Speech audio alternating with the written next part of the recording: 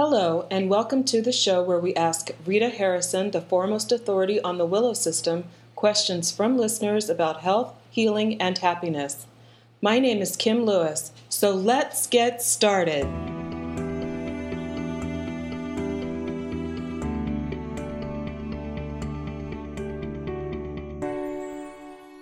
Is it so bad to love another woman as much as you love your wife? I'm not doing anything physical with the other woman, so am I a bad person for having the same level of feelings for her as I have for my wife? Oh, that's a very tricky question. That's a heavy question. Very loaded. And I can imagine that on this side of the microphone and on the other side of the microphone, that brings up a lot of stuff. So, first of all, I would like to share one thing. I can't imagine that you would know if this is the same love for your wife than for the other woman. Let's start with that. I'm not here to judge because I'm a practitioner. So my task is to see where people come from, where they go to, and to use all their resources. So if I'm less judgmental here than we all might expect from me, that doesn't mean that this is my personal life and opinion. I just feel like it's more professional to be more neutral. So the first thing is that when we are together with a person, with our partner, we get to know them on many levels. And usually it's more levels than somebody that we are having fantasies about. So this is now a hypothesis of mine. I assume that you love another woman, and it might feel the same like with a wife. I personally believe no relationship is ever like another one. And I come from the family dynamics background where we research that a lot. So if you had other partners before, people can only move on after divorces or separations when we give those former people who we had a bonding with a good place. So that means that actually everybody in our life, including our siblings, including our parents, has a place in our heart usually that only this person can have. And there's no replacement for somebody else. So I have the assumption that you have similar feelings and that it makes a difference if you have a lot of space inside you to fantasize about another woman, because the fantasies might have more to do with you than who this woman really is. Versus with a wife, so that's another hypothesis, where you really are confronted in the everyday life reality with all the ups and downs. There's not so much place for fantasies.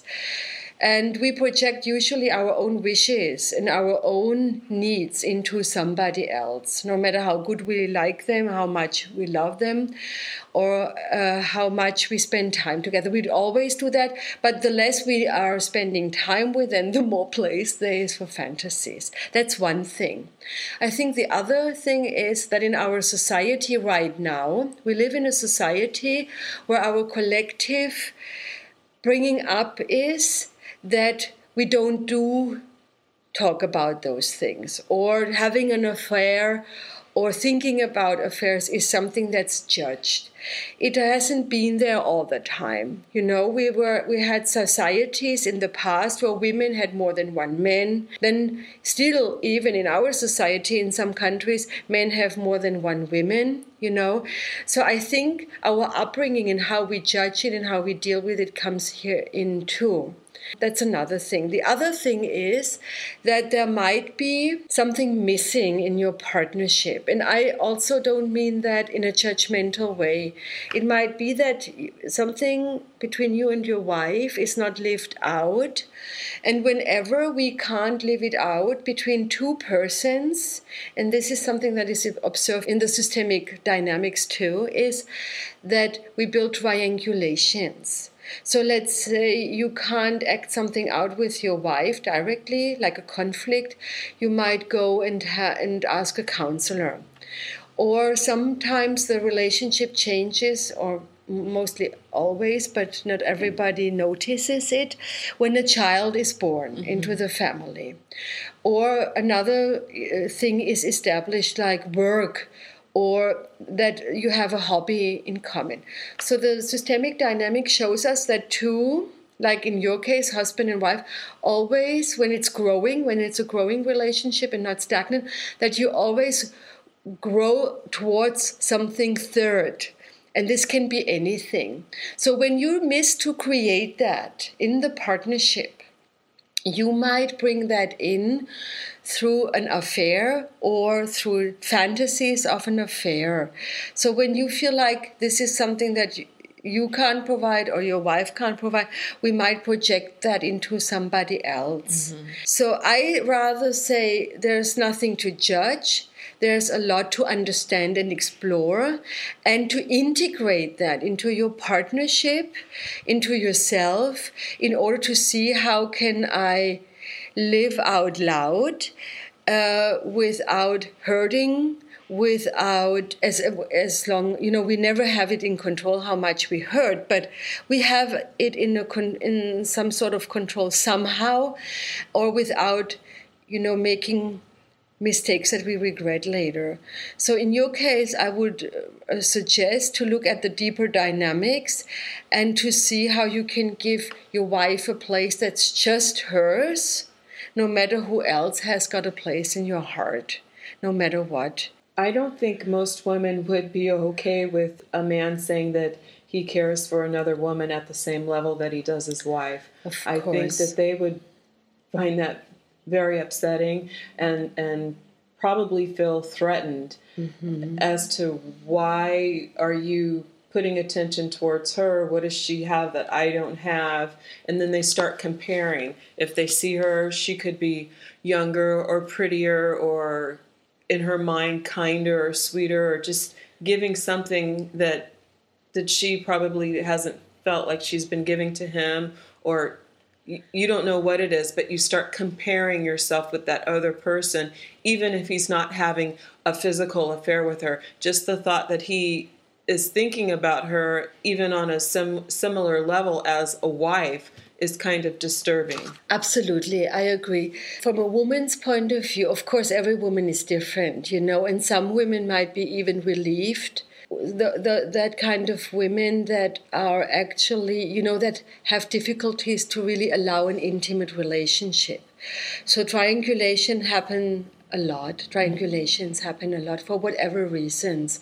So what that might trigger in a woman, if she knows about it. So I don't know from what he has asked us if he shares this with his wife or not.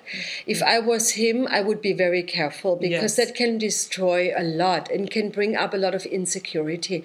So the collective insecurity of women is that they usually are very afraid of feeling rejected and not being lovable enough. So I was talking in the other question and answer, I was more talking about the trigger that men have. Their fear of that the women can find out that they're not good enough.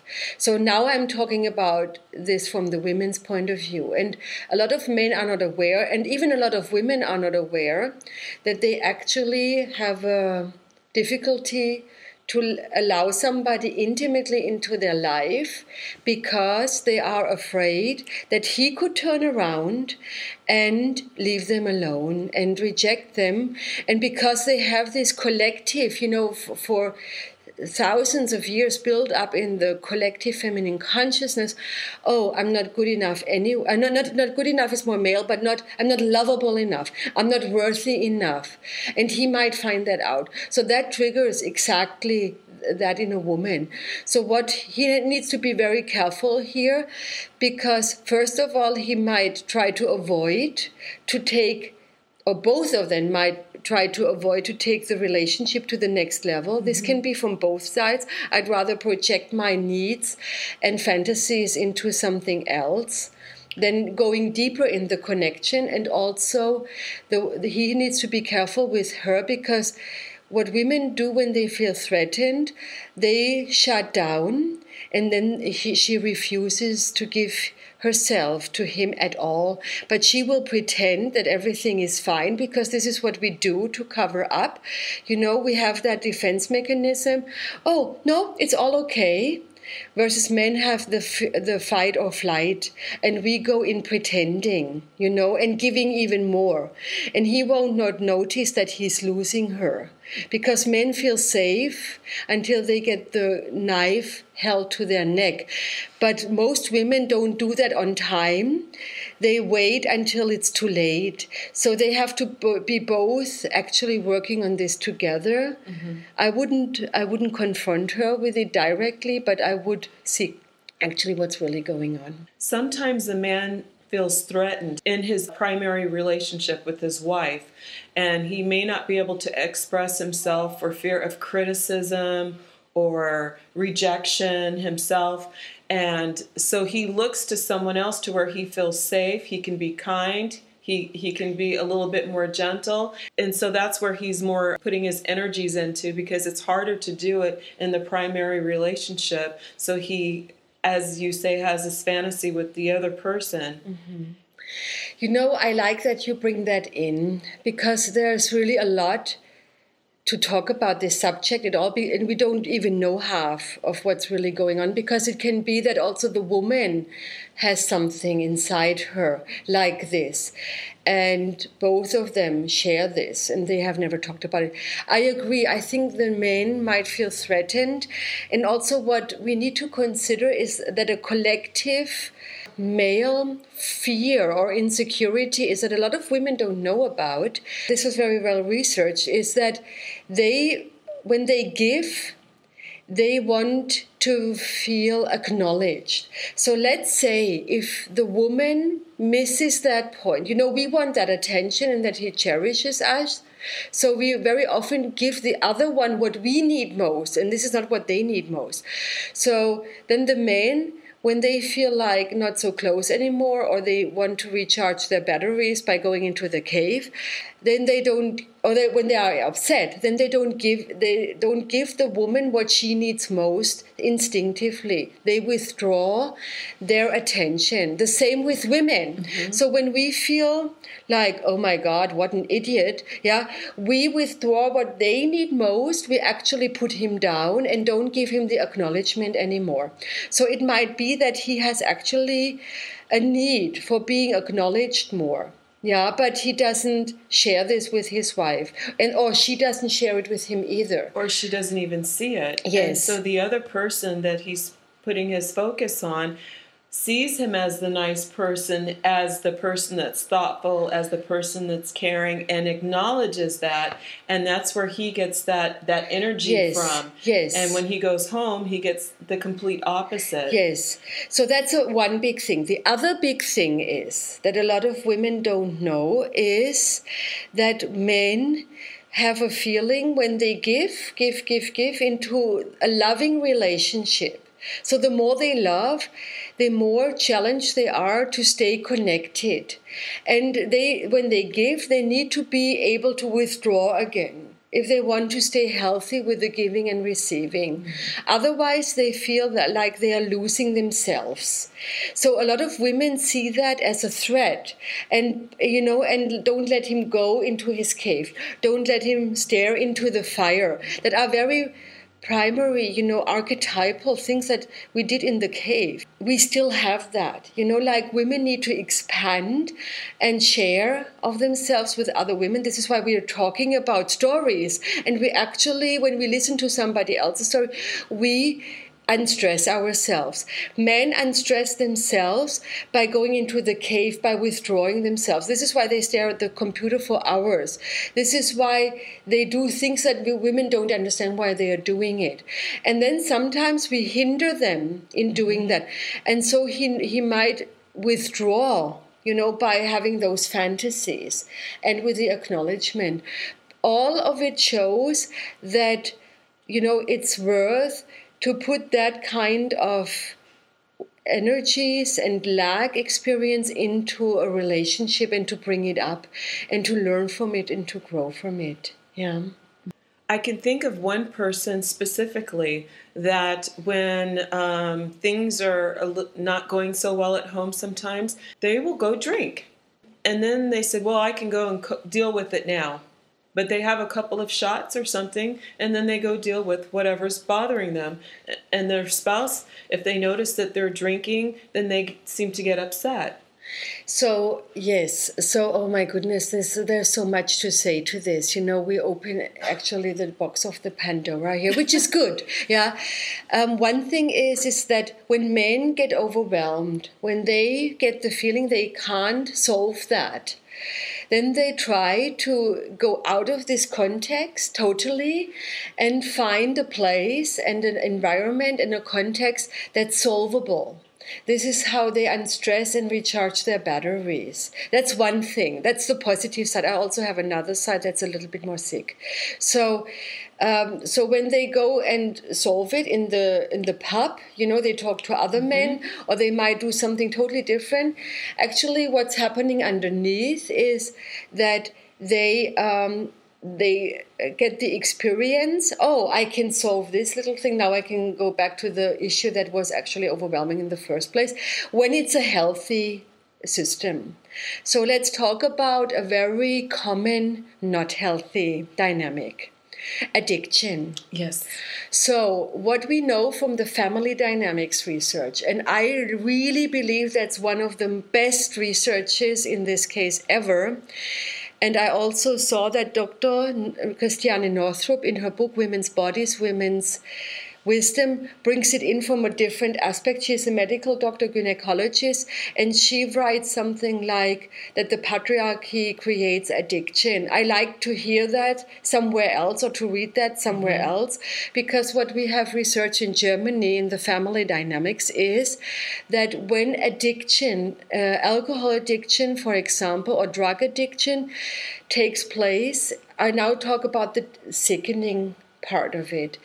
In a family, you always or mostly have to look at the men in the family, because everybody pointed, at least in the past, at the mothers and what they did wrong, and they couldn't do enough, never.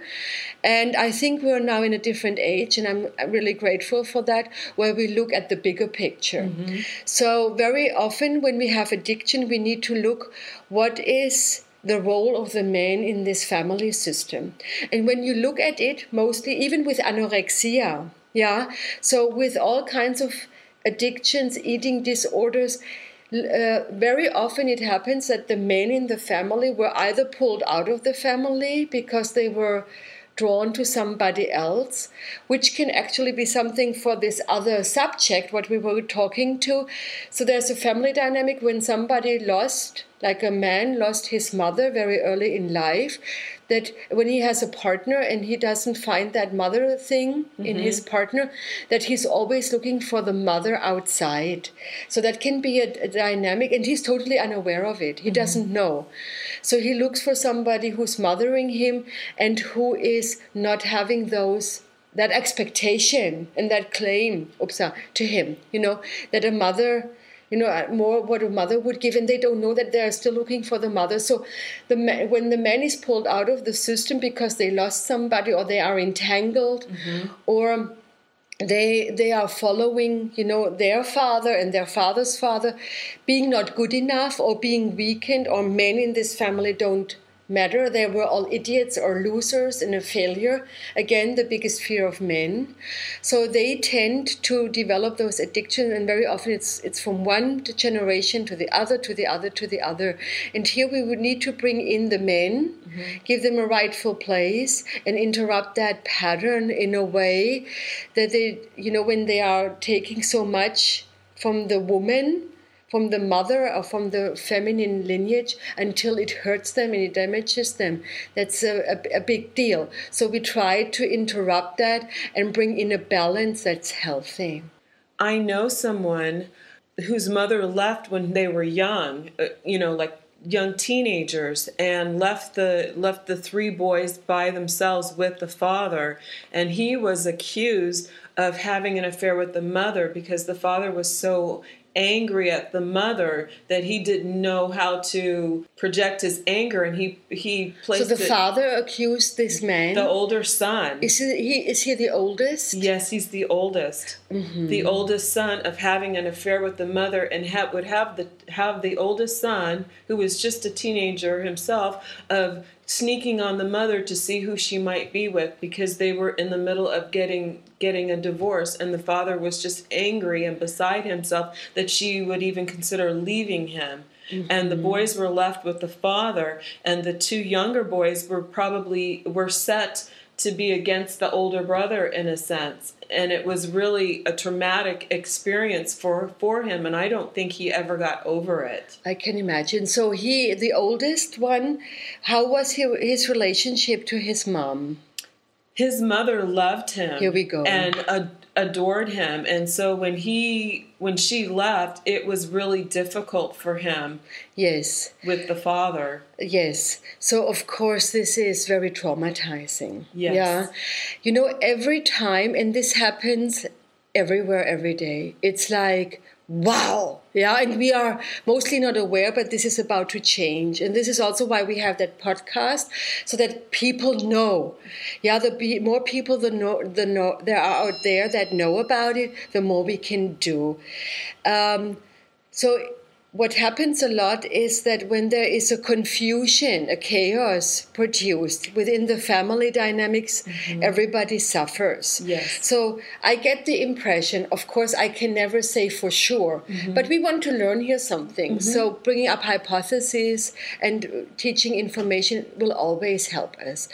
And in this case, I can imagine, because he was the oldest and also he had a good relationship to the mom, that the father felt devastated that the mom left him. So he didn't feel good enough, of course. He projected into his oldest son and made him pay a price for something that the mother did to the father.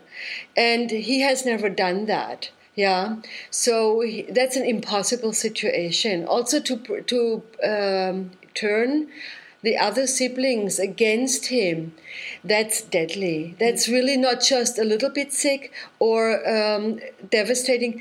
That is really a big deal. Yeah, so that he has to pay a price for something that he has never done. I can imagine that if this is not cleared and brought to the surface and brought into the right order and the truth, where he can speak out loud what happened, so that the truth gets a place, I think as long as he didn't do that, he will pay the consequences and pay a price still. So in this case, it's very important to understand what really happened, and to see how he can disentangle himself and to move forward. Otherwise, he might not allow himself to connect, to be a good man, and also to connect with another woman. Because the price that he has actually saved in his emotional system, in his limbic system, this instance might tell him, oh, the price that you have to pay will be always that high. And this can also lead to triangulations, and affairs and all those kind of things. So instead of judging people and having an affair, I think we should really bring out more information. What else can actually produce that? The same with me. I have an example all by myself. Mm-hmm. I would like to share this. When I was young, when I was 18, my father died. And he was the best for me ever since. I was a father's girl. And that sounds quite nice from the outside, but underneath, I had to find out through those family dynamics. And I never had a partner that was good for me. I always had partners that were really not good for me. Mm-hmm. And I was very consistent in choosing those kind of men who definitely were not good for me. Mm-hmm. And so I discovered the family dynamics, and I thought, oh, interesting. So what came out is that the place next to me where actually a potential partner should be, I placed on a subconscious level, I was not aware of it, I placed my father on this. So that place for a potential partner was taken by a person that I idealized. Totally. Yeah. So I needed to empty that place. I needed to give my father his place as a father, and also see it relatively. He was not God, he was a man, and with all his good things and with all his bad things. And that also had an impact how I could accept my mom. She was somehow the baddie and my father was the goodie. And that way I could not embrace to take in the good feminine energy from my forefathers and be there for a man either, because that was all disturbed. So I needed to give my mom a rightful place and see her for who she is, my father a rightful place, without being the judge of both of them, stepping into my position as the child and daughter, and then I could empty that place and I could provide a space where a potential good partner could actually come in. And it did. My husband came. And because of what happened with his family dynamics and his mother leaving so early, he'll never get married in his life. He's vowed to never get married. And in a sense, I feel that he has some anger towards women because of how his mom left, and that he had to deal with this father and kind of being alone. I can imagine, because his mother, for whatever reason she left, we don't know, but it would have been appropriate that his mother stands by his side, and clarifies, what, if you have anything to deal with, do it with me personally, husband. And our son has nothing to do with it. So obviously she didn't provide that protection that he needed. So he might be really damaged here. But that doesn't mean, it's a pity. I see that a lot, that people then make decisions out of this entanglement. And actually, they would have a good family life and stuff if they made a choice to heal. And even though it's very dramatic and it seems to be big, there is a place to heal. Because when they hear for the very first time, like in a private session or so, when we then tidy that up, when they hear for the very first time what the mother should have said, it sounds a little bit theoretical here on the podcast, but it's not at all. They go through a very deep process. It goes in deep into the soul, into the emotions, into the mind, into the spirit, where all of a sudden, because they can speak it out loud and they can hear it, they can hear how it should be. And then all of a sudden everything falls away. And they really describe it like, when I ask them, how is it now when we go through those rituals, and then they say, oh, I feel light. For the first time, I feel light. And they don't know. So I have this dream and vision, and I really want to dedicate all my being to that instead of being quiet and letting people make those choices, I want to inform, to educate, that they know, wait a second, you don't have to live with it. There is another reality that really is synchronized with who you truly are. But because they have never experienced that in their life, they don't know. When you don't know that behind that blue sky that we have here in California, there is the universe. You don't know that there is the universe. Yeah. So, and then you don't want that universe. So I want to have those podcasts, to have all that information out so that people don't limit themselves underneath that sky, because that's all that is. There's so much more. And when we do those rituals and they for the first time experience it how it should be, and they step into their place, and that's just as, then they feel themselves. It comes from the inside out. Not to read another book, not to know this, not when they're old enough, not when they're young enough. It has nothing to do with nothing anymore, but just that moment of experience. So what I experience from the older son sometimes is his projection from his primary relationship onto me when he's having problems at home.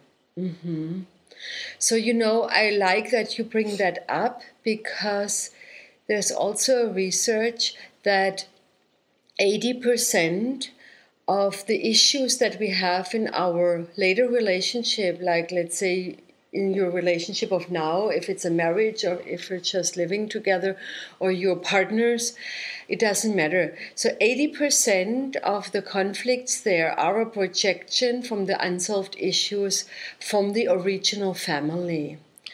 And when we know that, we can deal with it differently, so that we are stopping us from just projecting into the other partner and having arguments, justifying our own behavior, feeling hurt when we have to listen to their excuses why they feel they have a right to behave like this, and tidy up in the original system, because a lot of people nowadays also go to a family therapy or go to a partner therapy.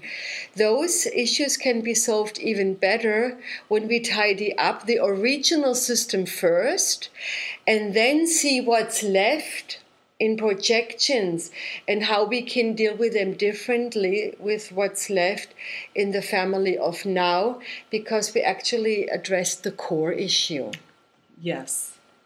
Well, I hope you found the show helpful, and if you have any questions, please send them to info@willowforyou.com. That's info, I-N-F-O, at willow, W-I-L-L-O-W, the number 4, the letter U.com. Thank you for listening, and hope you'll join us next time. We'll be asking Rita about health, healing, and happiness.